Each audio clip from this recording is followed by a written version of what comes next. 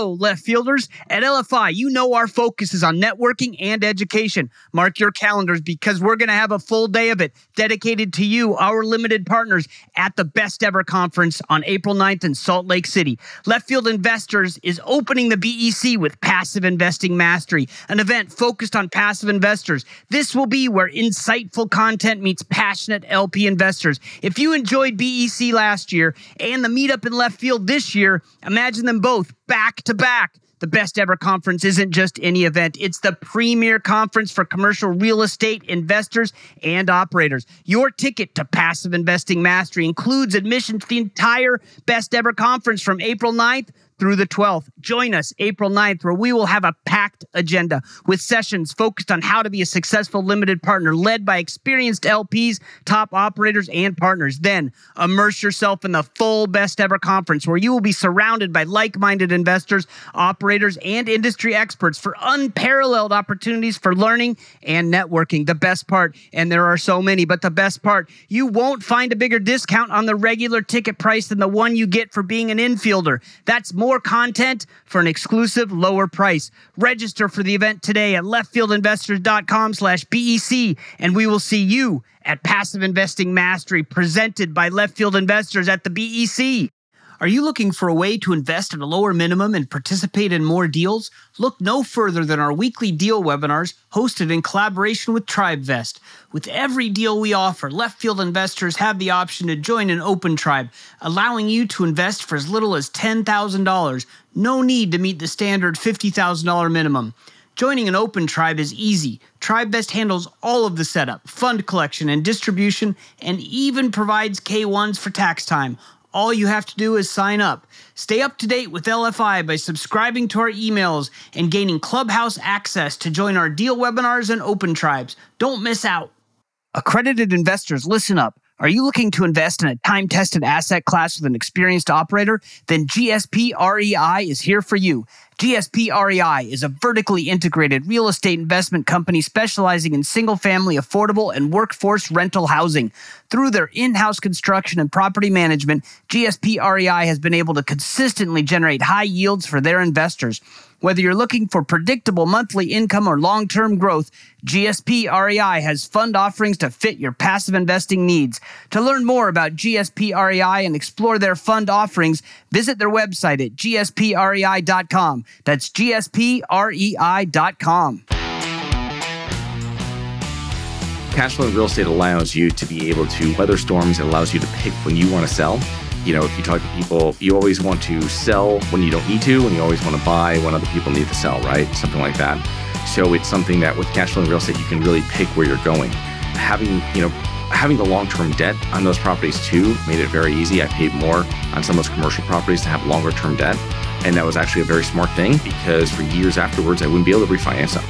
So having your debt, having long-term debt, having cash flow in real estate, I mean, these are all things that really minimize any type of chance of losing money. I mean, if those two things are taken care of, I mean, it's really difficult if you know anything about managing property to lose money on your properties. Hello, left fielders. Welcome to the Passive Investing from Left Field podcast. Our community is focused on networking and education to help people invest passively and think differently. Let's go. This is Paul Shannon from Red Hawk Real Estate, and you're listening to the Passive Investing from Left Field podcast. I'm really excited today to have Charles Carillo with us. He is the managing partner of Harborside Partners, a real estate syndication firm. He's been actively investing in multifamily and commercial real estate since 2006. Since that time, he's invested over $200 million worth of investment real estate. Charles is also the host of the Global Investors podcast, where he interviews professionals about investing in U.S. real estate, which we just did. So I'm really pleased now to have you on our podcast. So Charles, welcome to the Passive Investing from Left Field podcast. Thank you so much for having me on, Jim. Yeah, it's great. So I'd like to hear your journey. That's the way we always start here. So how did you get into real estate? How did you become an operator? How did you become a passive investor? Just give us the full rundown. Yeah, so I started. I'm from Connecticut, from a small town there. My dad started investing in multifamily actually in 1984. and a few months after I was born. And it was something that he bought a lot of D and C class properties, let's say mainly D class properties, trying to be nicer for my dad there, but they were tough properties, right? And it was back in the 80s. So you like sign over properties, bought money with no money down. There wasn't like due on sale clauses, any of that type of stuff back then. So it was a very interesting time for investment real estate. And so I grew up kind of going to his properties through elementary school, middle school, and he started selling them off in like the late 90s. But it was up to one point, it was probably like 100 units with one of his partners. No syndications. He never syndicated any of his properties. He invested passively in syndications outside of real estate, but he never like had passive investors. And when one thing I saw towards the end of his investing career is that he started buying better properties in better areas. And it was something that he kind of instilled on me when I started buying properties. And I bought my first one after graduating college in 2006. Kind of not the best time ever to buy a property. And now we call it a house hack. But back then it was really just buying a multifamily property, living in one, renting out the other two, which I did. And kind of got over my head on the first one a little bit, but it worked out well. And then I bought a second one in the end of 2008, another great time to be investing. And that time, that was a much better property. It was, I bought a property that was like only a couple blocks away, but it was a much better property. I had very long-term tenants in that property. I sold it with a whole bunch of other properties in a portfolio in 2022, but it was an experience. And that was like the first kind of investment property that I had, and then ventured into, in 2009, ventured into getting into small commercial mixed use properties. And, my first one was a full renovation. It took 100 days of a lot of work, a lot of contractors to get that thing from completely vacant to 100% occupied. And started that process. I self-managed all my properties from 2006 to 2012. In 2012, I moved to Florida, put in professional third-party management. And since being down in Florida, really started to buy larger apartment buildings with my brother. And starting in 2018, we started working with syndications. And so we've been doing that, buying larger apartment buildings here in the Southeast. That's great. Great story. And it's interesting. Your dad was an operator, so that kind of is a natural fit, I guess, for you. But you mentioned one, but can you talk about what you learned from watching your dad, especially on those D-class properties? I mean, I think one thing you must have learned is I don't want to do D-class properties. But can you talk about some of the things you learned just from watching and watching him? And also, did you work in his business at all? I never worked for my dad. My brother did for a couple of years. He was 4 years older than me. He worked for a couple of years after college with my dad. I never did. I was running a small online business, and my dad was kind of phasing out by the time I was getting out of it and getting out of college, and he was kind of getting into smaller multifamily rentals in better areas. And because my dad had self-managed all his properties, all those D-class properties he self-managed. He put together a team. What's important about D-class properties or dealing with that, number one, is that anything with C and D-class, every month is every rental collection period with lower C-class and D properties is a new negotiation. People are paying late. You're getting partial payments. I always laugh when I moved into my wife and I, we moved into like an A- apartment or A apartment, like many after we got married, and they would only accept full rent. And I always laughed to myself because in D class, if you had $100, I'm showing up at your house. You know what I mean? Right. And I'm writing you, and back then it was like writing the carbon copy. He had the binder with the carbon copies, spiral bound going, and he would, his it was all cash, and his supers would pick up rent sometimes, but sometimes they didn't. And I would follow behind him as we went apartment to apartment, into every apartment, sat at the kitchen table. He'd speak to every tenant, very cordial, and collect money from them, write a receipt, and leave. And he was very good at dealing with people. To be very good with keeping expenses low and in those type of properties. And I would always ask him. He's like, "No, you can't." He's like, every time we'd go to it's like his ongoing thing. Every time you go to supply houses or talk to contractors, he goes, "Not the Taj Mahal. It's not the Taj Mahal. It's not the Taj Mahal."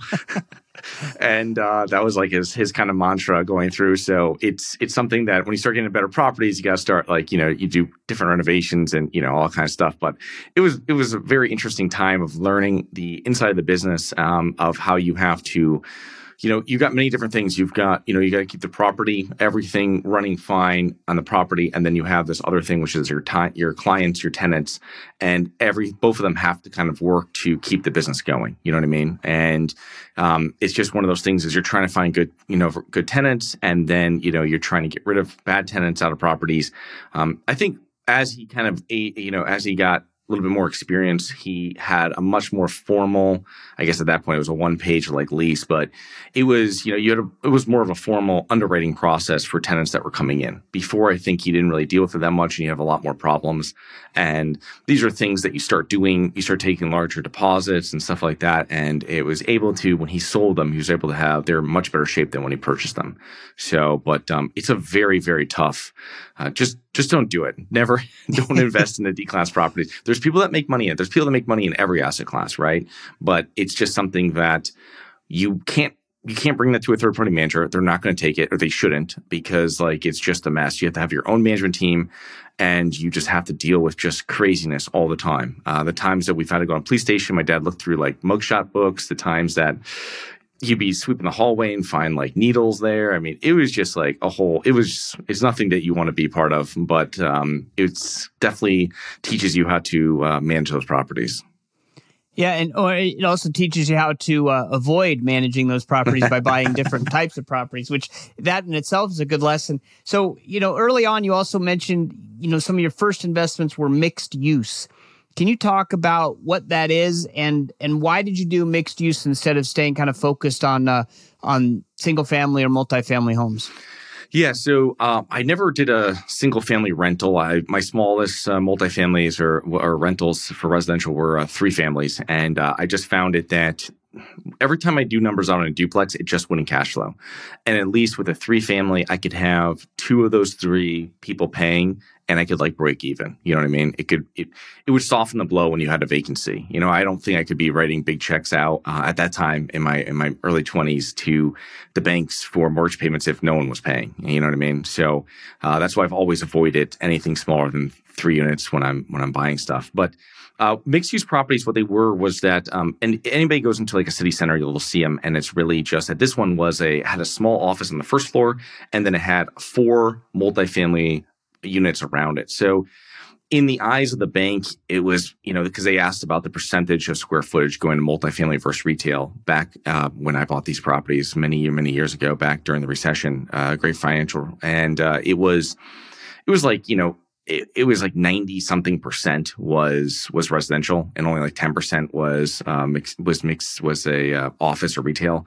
And you just got the deals back then. There was no financing for these properties. So if you could put together the cash to buy them, you could buy them. I mean, I bought this property. It was 27 cents or something on the dollar from what it sold 2 years earlier in 2007, because there was no money. The banks were only lending back there when people were flipping. If you saw something that came up, and this thing was sitting on the MLS for 4 or 5 months. I went in 30% less than what they asked for, and they literally asked me for best and final, and they took it. And I went up 1%, and there were 2%. They took it. So it was just it was just one of those things that because you can't, no one would flip those. Not that there wasn't money to buy those, and no one these flippers wanted to buy stuff that could get, obviously, whole part of flipping is to find something that can get financed on the other side, right? And if they can't get financed, the whole thing falls apart. So that means that they're only looking at 1 to 40 unit properties that could get FHA. You know what I mean? First time home buyers, or somebody could come in there with a residential loan and something government backed. But banks were, I'll tell you, when my family had a banking relationship with a local bank, and I finished this property, beautiful, cash out of my pocket for everything. I didn't have one investor. And when I was done with the property, I went and was trying to get a line on it so I could do some flipping of houses or do another project. And they literally were going to offer me, I think it was I wouldn't say 10%. It was probably 15% loan to cost of what I actually paid for it and what I did to it. And they were only giving me they're no. And they had all these stipulations too. This, I had a company in Florida at the time. I was living in Connecticut, and they're this one has to be moved to Connecticut. This has to be done this has to be done this. And you're man, there's an asset here. I just showed you all the receipts, nothing you can see from before and after. I got pictures of the whole thing. I did the work. It's not some, you know what I mean? You guys are walked the properties. They were on it. They were telling me how good the construction was of all these porches I did over. And they wouldn't buy it. And that's the problem, is that there's no money there on the way out. And that was for someone that had great financials that year, all this type of stuff, and they wouldn't loan to you. And that was just one of the things. That's where you're getting deals, is when the debt is all, when there's no money, you know what I mean, from banks. Yeah. And so how has that changed? I mean, obviously it has, especially with, there's easy money for a number of years, and I'm sure you had success with that. So how did you deal with the good times? And then now that interest rates have gone up so far, so fast, how are you dealing with that? Just being a little bit more conservative. I mean, I've always been a conservative investor, and we've never purchased anything with investors or anything that with like loan to value over, probably the highest was maybe like 77 or 76%. So I'm pretty conservative on that, always been like that. And it's something that always big on making sure properties cash flow first, but also the main thing is buying better properties. When you're buying less than ideal properties, it's just, no one wants to finance them. You're not going to get great financing. They don't have liquidity. I mean, not that this is liquid at all, but there's even less liquidity with bad properties. You know what I mean? Like my dad's properties, no one wants to buy that stuff back in the day. I mean, that was just, they had to sign it over to people without like a down payment. You know what I mean? That's how bad it was. Today, if you have good properties, or in any part of the market cycle, if you're buying like solid B-class properties, which is what we focus on now, that are built in the last 30 or 40 years. I mean, these properties are always going to have buyers. They're always going to be desirable areas. And maybe you're not going to get the price you did, years back when it was really hot, and if you're in a pullback now, but you're still going to have people that want to buy it for a reasonable price. You know what I mean? And that's one thing you don't get when you're buying in subpar areas. You're buying in areas that aren't growing. People don't really want to buy there. You know what I mean? It's difficult. However, it's one of those things that if you're investing in areas that are growing, population, jobs, with a decrease in crime, so the area is improving. These are areas that are going to stand out, and these are where investors are going to want to put their money, even if they're paying a little more for it. And even in a pullback, they're still going to want to invest in it. And so how have you changed the structure of the debt in the last couple of years because of the higher interest rates? Are you doing fixed? Are you doing adjustable? Or has it changed at all? Lower LTVs? I think what we've been doing, the main thing is that, since the beginning of getting involved with syndications, we've started raising money for the majority of all the repairs up front. And that's something that, not a mistake we made in our first one. We did really well. We outdid our estimates, but it was something that we started not having to deal with the banks with having the draws and getting money back with a lot of the renovations, which has always been a headache. And so what we started doing is raising all of it up front, or raising the majority of it up front, so that it wouldn't kind of hamper any of our renovations. We could start doing all of it right away, because it's always when you're doing draws with banks or any type of lenders, I mean, it's kind of a long process, because something has to be done, then it has to be checked off, then you have to do this, and then you can continue on. Whereas if you have the money in cash and you're going through and it's in your bank account, now you can have multiple contractors, multiple projects going on at the property. And the faster you can get that through that initial stabilization period, that's the faster the more value is going to be made, and higher rents you can get from tenants sooner. But what we've done is that with our the majority of our thing is all fixed. The majority of all of our debt is fixed, and 5 years usually to 10 years. And we have one deal with floating rate that we'd have a rate cap on. And it's not a problem. It's actually our best performing asset. So we're very lucky, because it was a good property in Greater Atlanta, and we purchased it really right before rates started going up and had a 2-year rate cap on it. But we can refinance that property right now. We're trying to refinance out some of our preferred equity. So we've been waiting to refinance that, which we'll probably do at the end of this year. But we won't have an issue there, and we're very lucky. But that's the key about buying in good areas. You know what I mean? We're able to maintain a very high occupancy. While it's 157 units, so we're able to renovate 1 or 2 units a month. We're not pushed to do too many. And we slowed that down once we saw, kind of the hiccups in the banking and everything over the last year. Self-storage has been one of the fastest growing real estate sectors for 4 decades straight. With inflation on the rise, it may be the hedge you're looking for. Spartan Investment Group identifies low-risk, value-add investment opportunities in commercial real estate. Their private debt and equity opportunities offer stable monthly payments and predictable returns. And since they put every investment through a 700-plus point due diligence checklist, you can invest with confidence. To learn more, visit spartan-investors.com.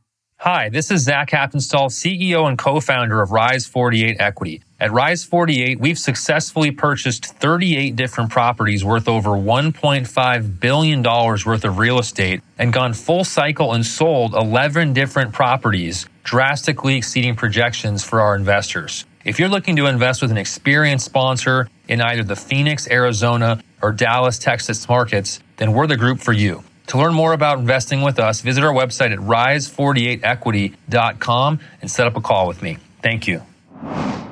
So I want to kind of pivot a little bit now and talk about real estate investing generally. So, you were talking about cash flow. So what makes cash flowing real estate so powerful and desirable?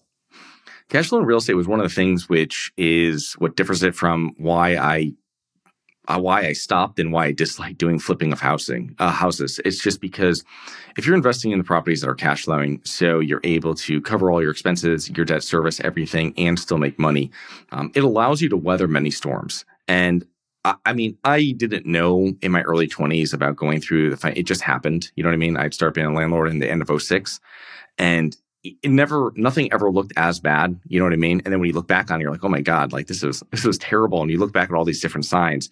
But the thing is, people always ask me, it's like, no, I had cash flow in real estate. And other people didn't have that. And they got into trouble trying to flip stuff, trying to sell to another person at the end afterwards.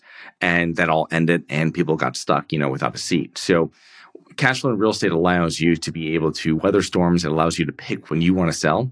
If you talk to people, you always want to sell when you don't need to, and you always want to buy when other people need to sell, right? Something like that. So it's something that with cash flow in real estate, you can really pick where you're going. Having the long-term debt on those properties too made it very easy. I paid more on some of those commercial properties to have longer-term debt. And that was actually a very smart thing because for years afterwards, I wouldn't be able to refinance them. So having your debt, having long-term debt, having cash flow in real estate, these are all things that really minimize any type of chance of losing money. Those two things are taken care of. It's really difficult if you know anything about managing property to lose money on your properties.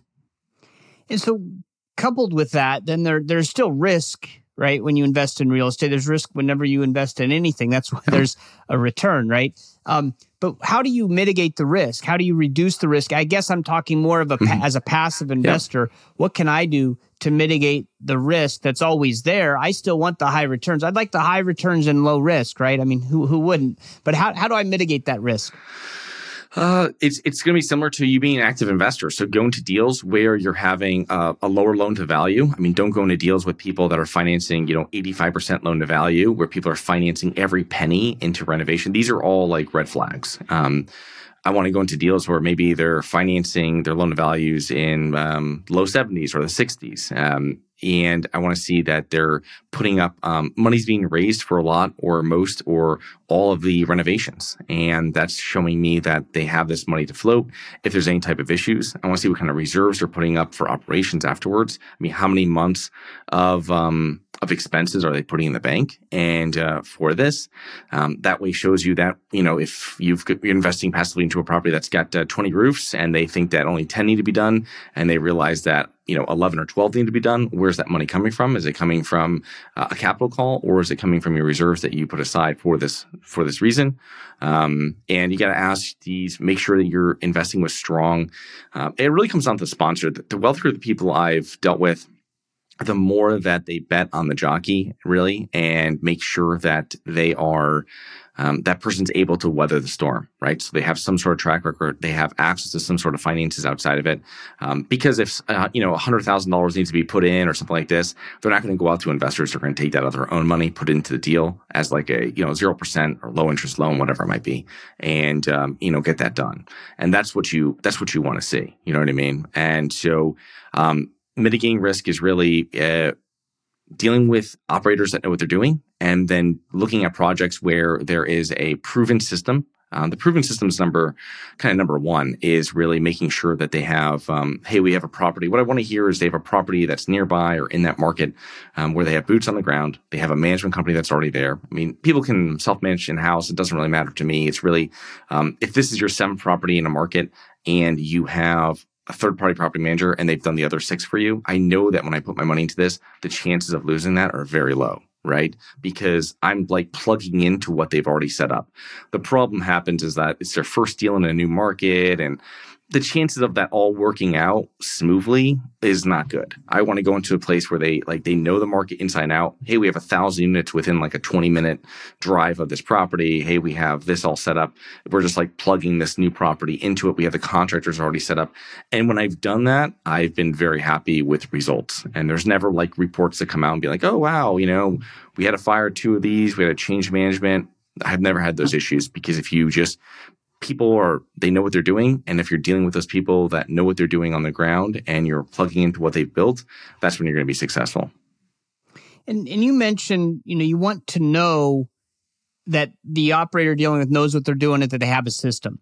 So as a passive investor, as a limited partner investor, this goes into, I guess, vetting the sponsor a little bit, but how do I know that they know what they're doing? What questions do I ask so I can confirm that, okay, yep, they know what they're doing?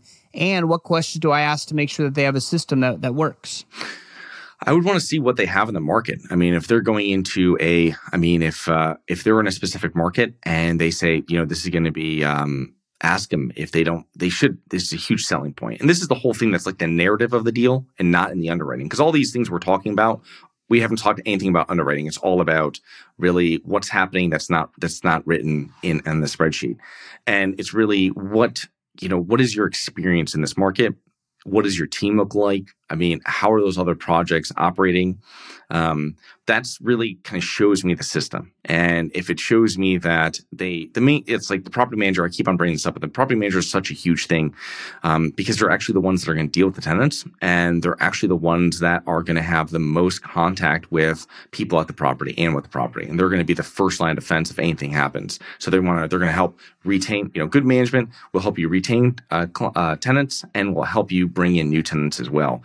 And the whole goal with multifamily is really try to keep your tenants staying there for 2-3 years. If you can keep your tenants staying there for 24, 36 months, your bottom line without doing anything else, without increasing rents or anything like this, is going to increase dramatically because you don't have to do anything make ready.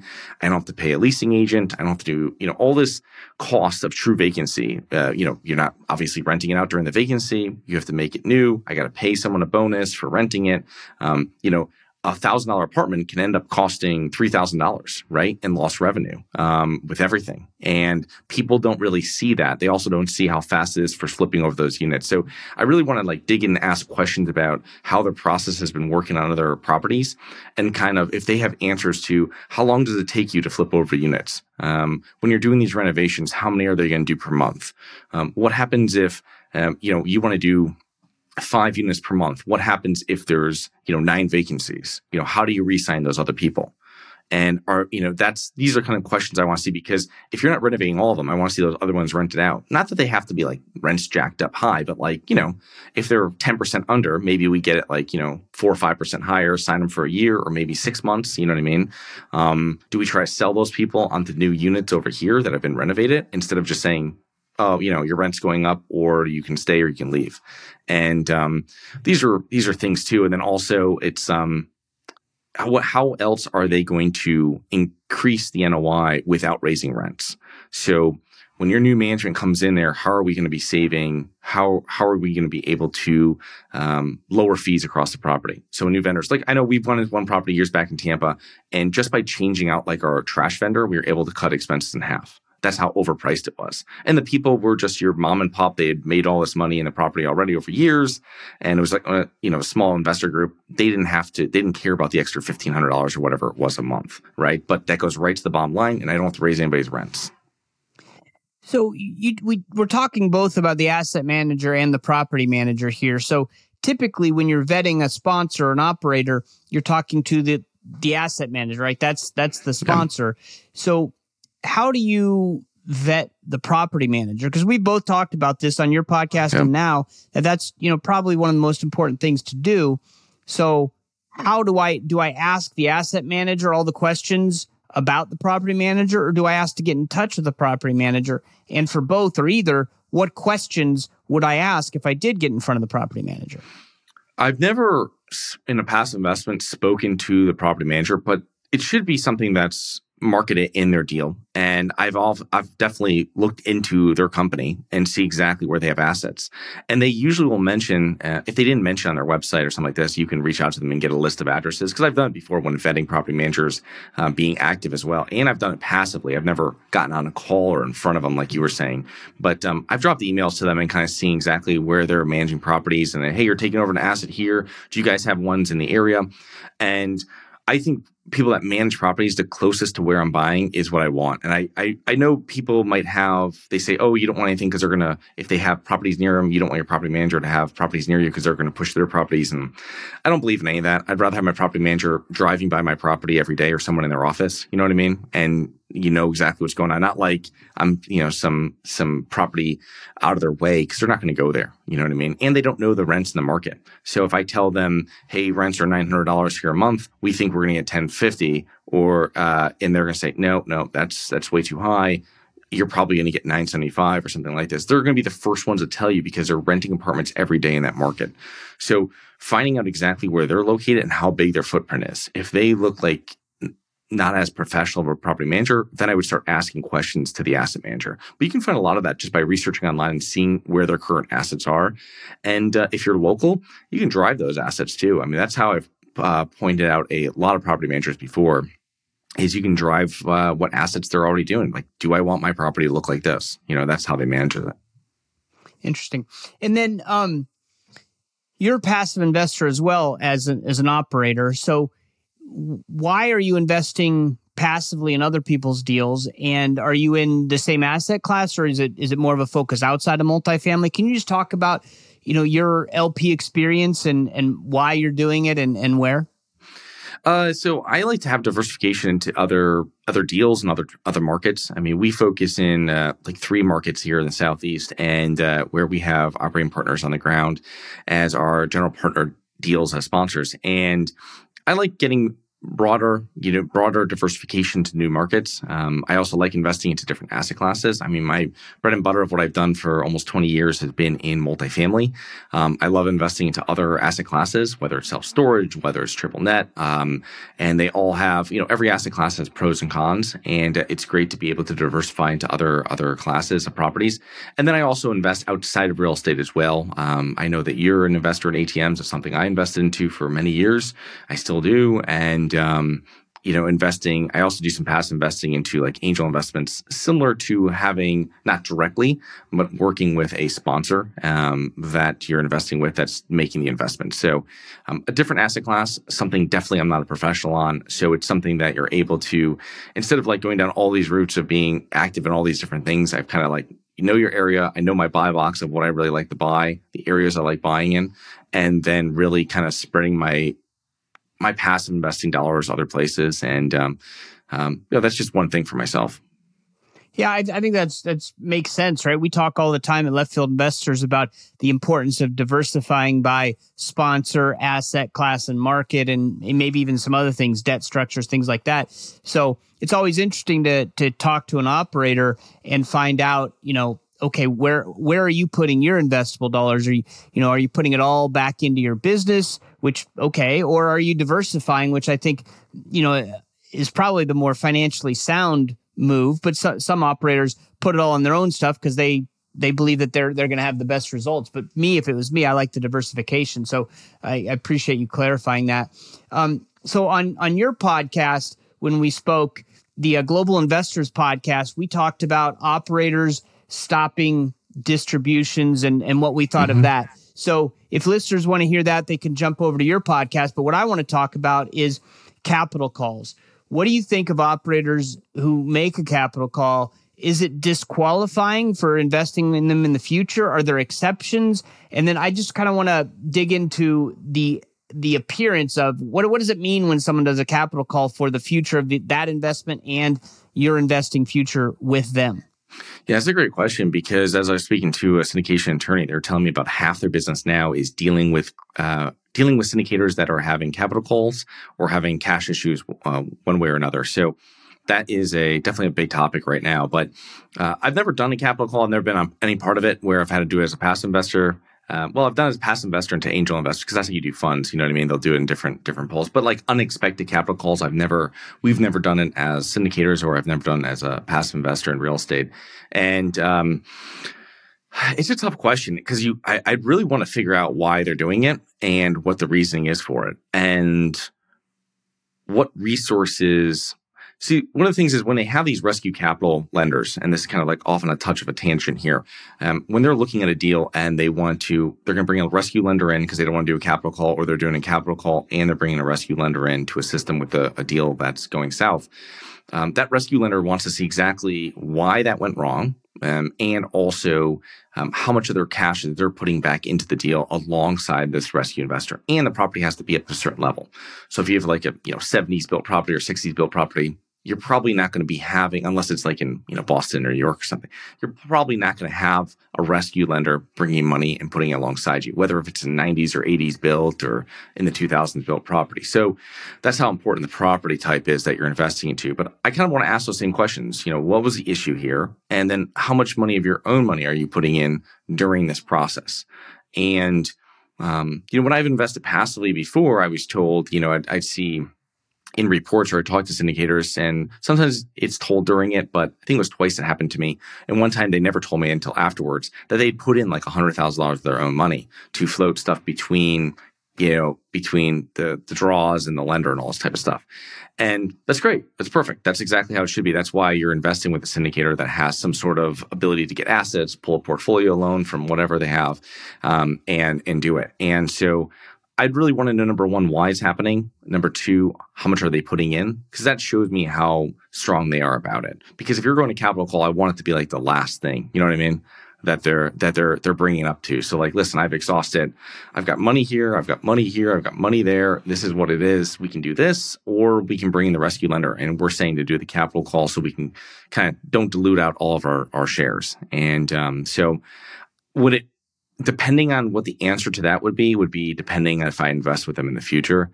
But I don't know. I mean, if people didn't think interest rates were going to go up anytime soon, they did go up a lot faster than we thought, obviously. But I mean, if you were just getting like really short-term debt and you didn't have rate caps or anything like that, I mean, that was just very foolish, and they probably wouldn't get another investment from me. Right. And then when you mentioned a little bit about it, you'd make sure that they're putting money in too. But how should an LP decide if they will participate in that capital call or not? Obviously, one of the biggest questions is, hey, operator, how much are you putting in, right? Yeah. But do you re-underwrite the deal and ask for totally new financials and start from scratch? Or are you just kind of, is there some other way to analyze it? I would want to speak to the investors. That's when I'm going to start. If we're going to this extent, I want to be talking, and I'd probably try to, hey, give me all the investors' information. I would request that, and I would start trying to reach out to other investors and see exactly, hey, like, what are we going to do? What are other people doing? Are people putting in there? Why aren't we putting it in there? And any operator that wants to really save the deal would provide that information, because I want to talk to other investors in the deal. Because if you're just like one-on-one and, hey, everybody else is doing this, well, how do I know? At this point, you've kind of lost all of your everything with privacy. Yeah, credibility, privacy. Like, listen, if we're going to do this, I'm going to think about it. I want to talk to other people of why they're going to do it. And I'd make my decision at that point. I mean, I just, the main thing is really like, how is it going to change? So after you get the money, like I'm paying off your credit cards, let's just say, what's the next thing you're going to do so you don't get back into credit card debt, kind of a thing. So like, what is the plan that you have that we're not going to get to this again? I'm changing a property manager. Someone stole money from it. We were the blah, blah, blah, or I'm moving into the property. These are all things that are going to make you, if you have an operator that's moving into the property or like really taking drastic steps to save the deal, these are things where I'm going to put money behind them. If they're just like, throwing stuff at the wall and hoping that it sticks, that's, you know what I mean? You probably won't have it. And then you also want to talk to your accountant, see exactly like taxes, because like what happens? Is this deductible? If it's not deductible, what happens if I like put this money in just to try to get all my money back out? I mean, is that smart? So there's a lot of different things up in the air that you have to talk to other investors. I kind of really want to know exactly what my tax liability too would be if this all goes down. Do I aim it back, or do I have to like recapture everything that got depreciated too? So, tons of questions there, but how they handle it would really tell you. I wouldn't mark someone 100% off. It depends on how they handled it. Someone that handled that situation very professionally and really was striving to make sure the deal worked or that people got their money back, I probably would invest with them again. That's a high level of integrity. Yeah, no, I agree with that. And then, most people, when they're looking at operators and they're evaluating them, one of the things, I got to have someone who has experience, right? It's one of the most important factors that people look at when you're vetting an operator. But now many of those experienced operators are in trouble, right? They've had capital calls or there's pausing distributions or something. So is experience of the operator still a valid metric to evaluate, or do you need to dig deeper? Oh, these are great questions. I would say that the syndicator experience can go two ways because, like for us, we've been syndicating, 6+ years, 7 years, something like this. But it goes back much further. So I really put more emphasis on kind of what they did before they start taking money from passive investors. So, and then how far that goes back. If it goes back pre 2009 or something like this, and they made it through or something happened, that's a lot of experience. You know what I mean?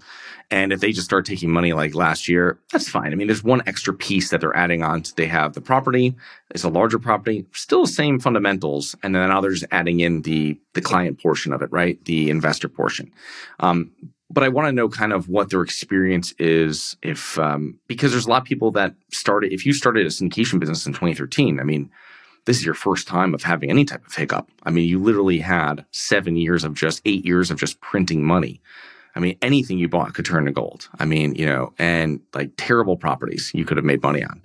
So that doesn't really tell me too much. If I had, so it's really just their experience as an operator on any type of, kind of rental real estate. Let's just talk, if we're talking multifamily here, any type of multifamily that they've owned, how far back that goes. And then also, kind of like commercial multifamily too, because it's completely different loan structures. You know what I mean? I didn't really have too many issues because the majority of my loans going through Grant Financial were all really fixed. And then even on the commercial loans, I had really fixed loans and I was paying 75 basis points on one of them higher than I should have been paying and stuff like this because I wanted a much more long-term loan. So people that made it through in those areas, they did things that were just more conservative. And like, how are they acting towards that? So it's difficult with new syndicators because there's people that have grown really large in the last few years, but this is like their first really chance or try into like, figuring out exactly if they're good operators or not, because you don't really know. I mean, until it all comes apart, right? Yeah, or it comes and is successful, right? We won't know for sure for 3, 4, 5, 10 years, depending on and that's one of the biggest challenges of this. But this has been great. What the one of the last questions I always ask is, what is a great podcast that you listen to? You cannot say the Global Investors Podcast. That's your podcast, and it'll already be in the show notes. So, what's another podcast you like? Other than your podcast, I love Macro Voices. I think that's a great podcast. It's for institutional and family offices. It's very much based around the stock markets and commodities and stuff like that. But it's about an hour and a half a week. And it goes into a lot of things about all things in the economy. And I think it's a great thing for people to kind of anybody in investing, no matter what it is, that they, you can follow a lot of great information that's coming up that's not 100% mainstream. And I kind of like that. So you're getting ideas that aren't really just everybody looks on the front page of CNBC and that's what it is. So.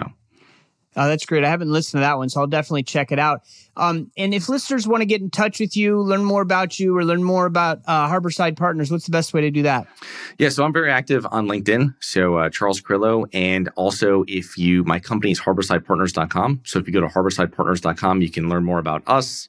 Podcast twice weekly. One of them is a strategy one. One of them is an interview-based one. YouTube channel. We have a free guide for passive investing, but there's a lot of that guides online. But we do have a weekly newsletter that we put out that you can sign up for, and it's really a link-based one. It's very quick for you to go through, and if you're interested, it's not a ton of writing. It's more of links, and you can click on stuff if you're interested in, and go to articles of stuff that I'm reading and that our team's reading. Awesome. Well, thank you very much. We'll put that all in the show notes, but we appreciate you being on the show. Thanks, Charles. Thanks, Jim.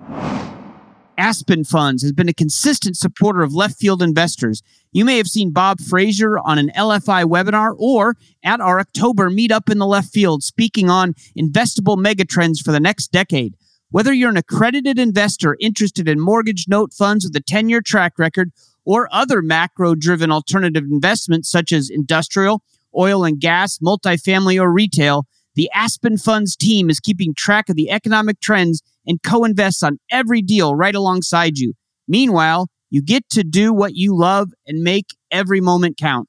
Download their free economic report today at aspenfunds.us/LFI.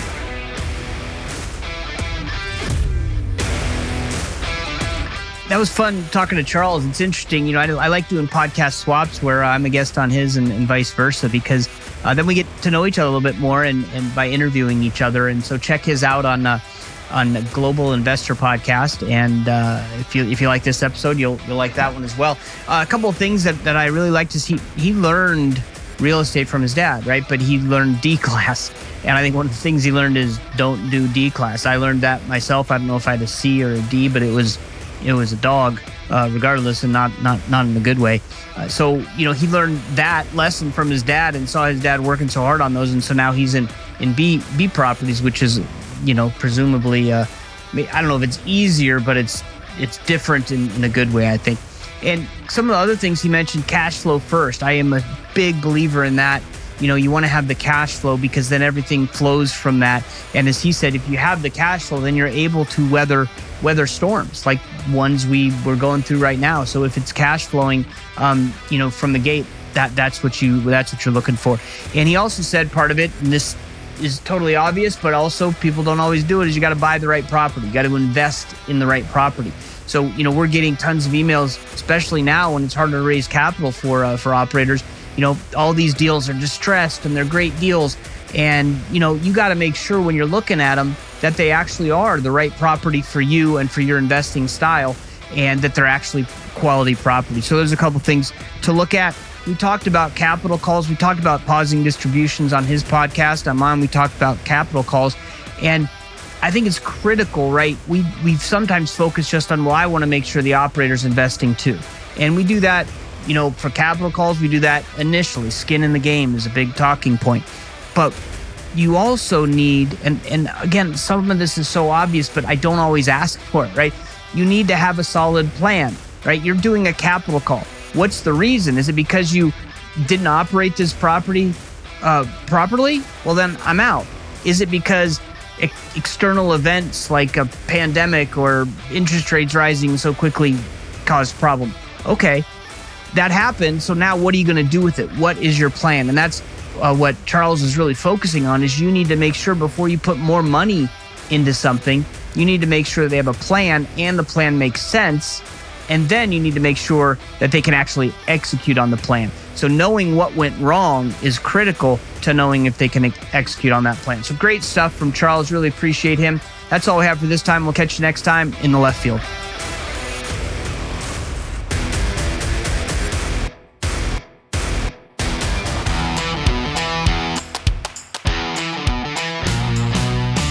Thanks for hanging out in the left field with us today.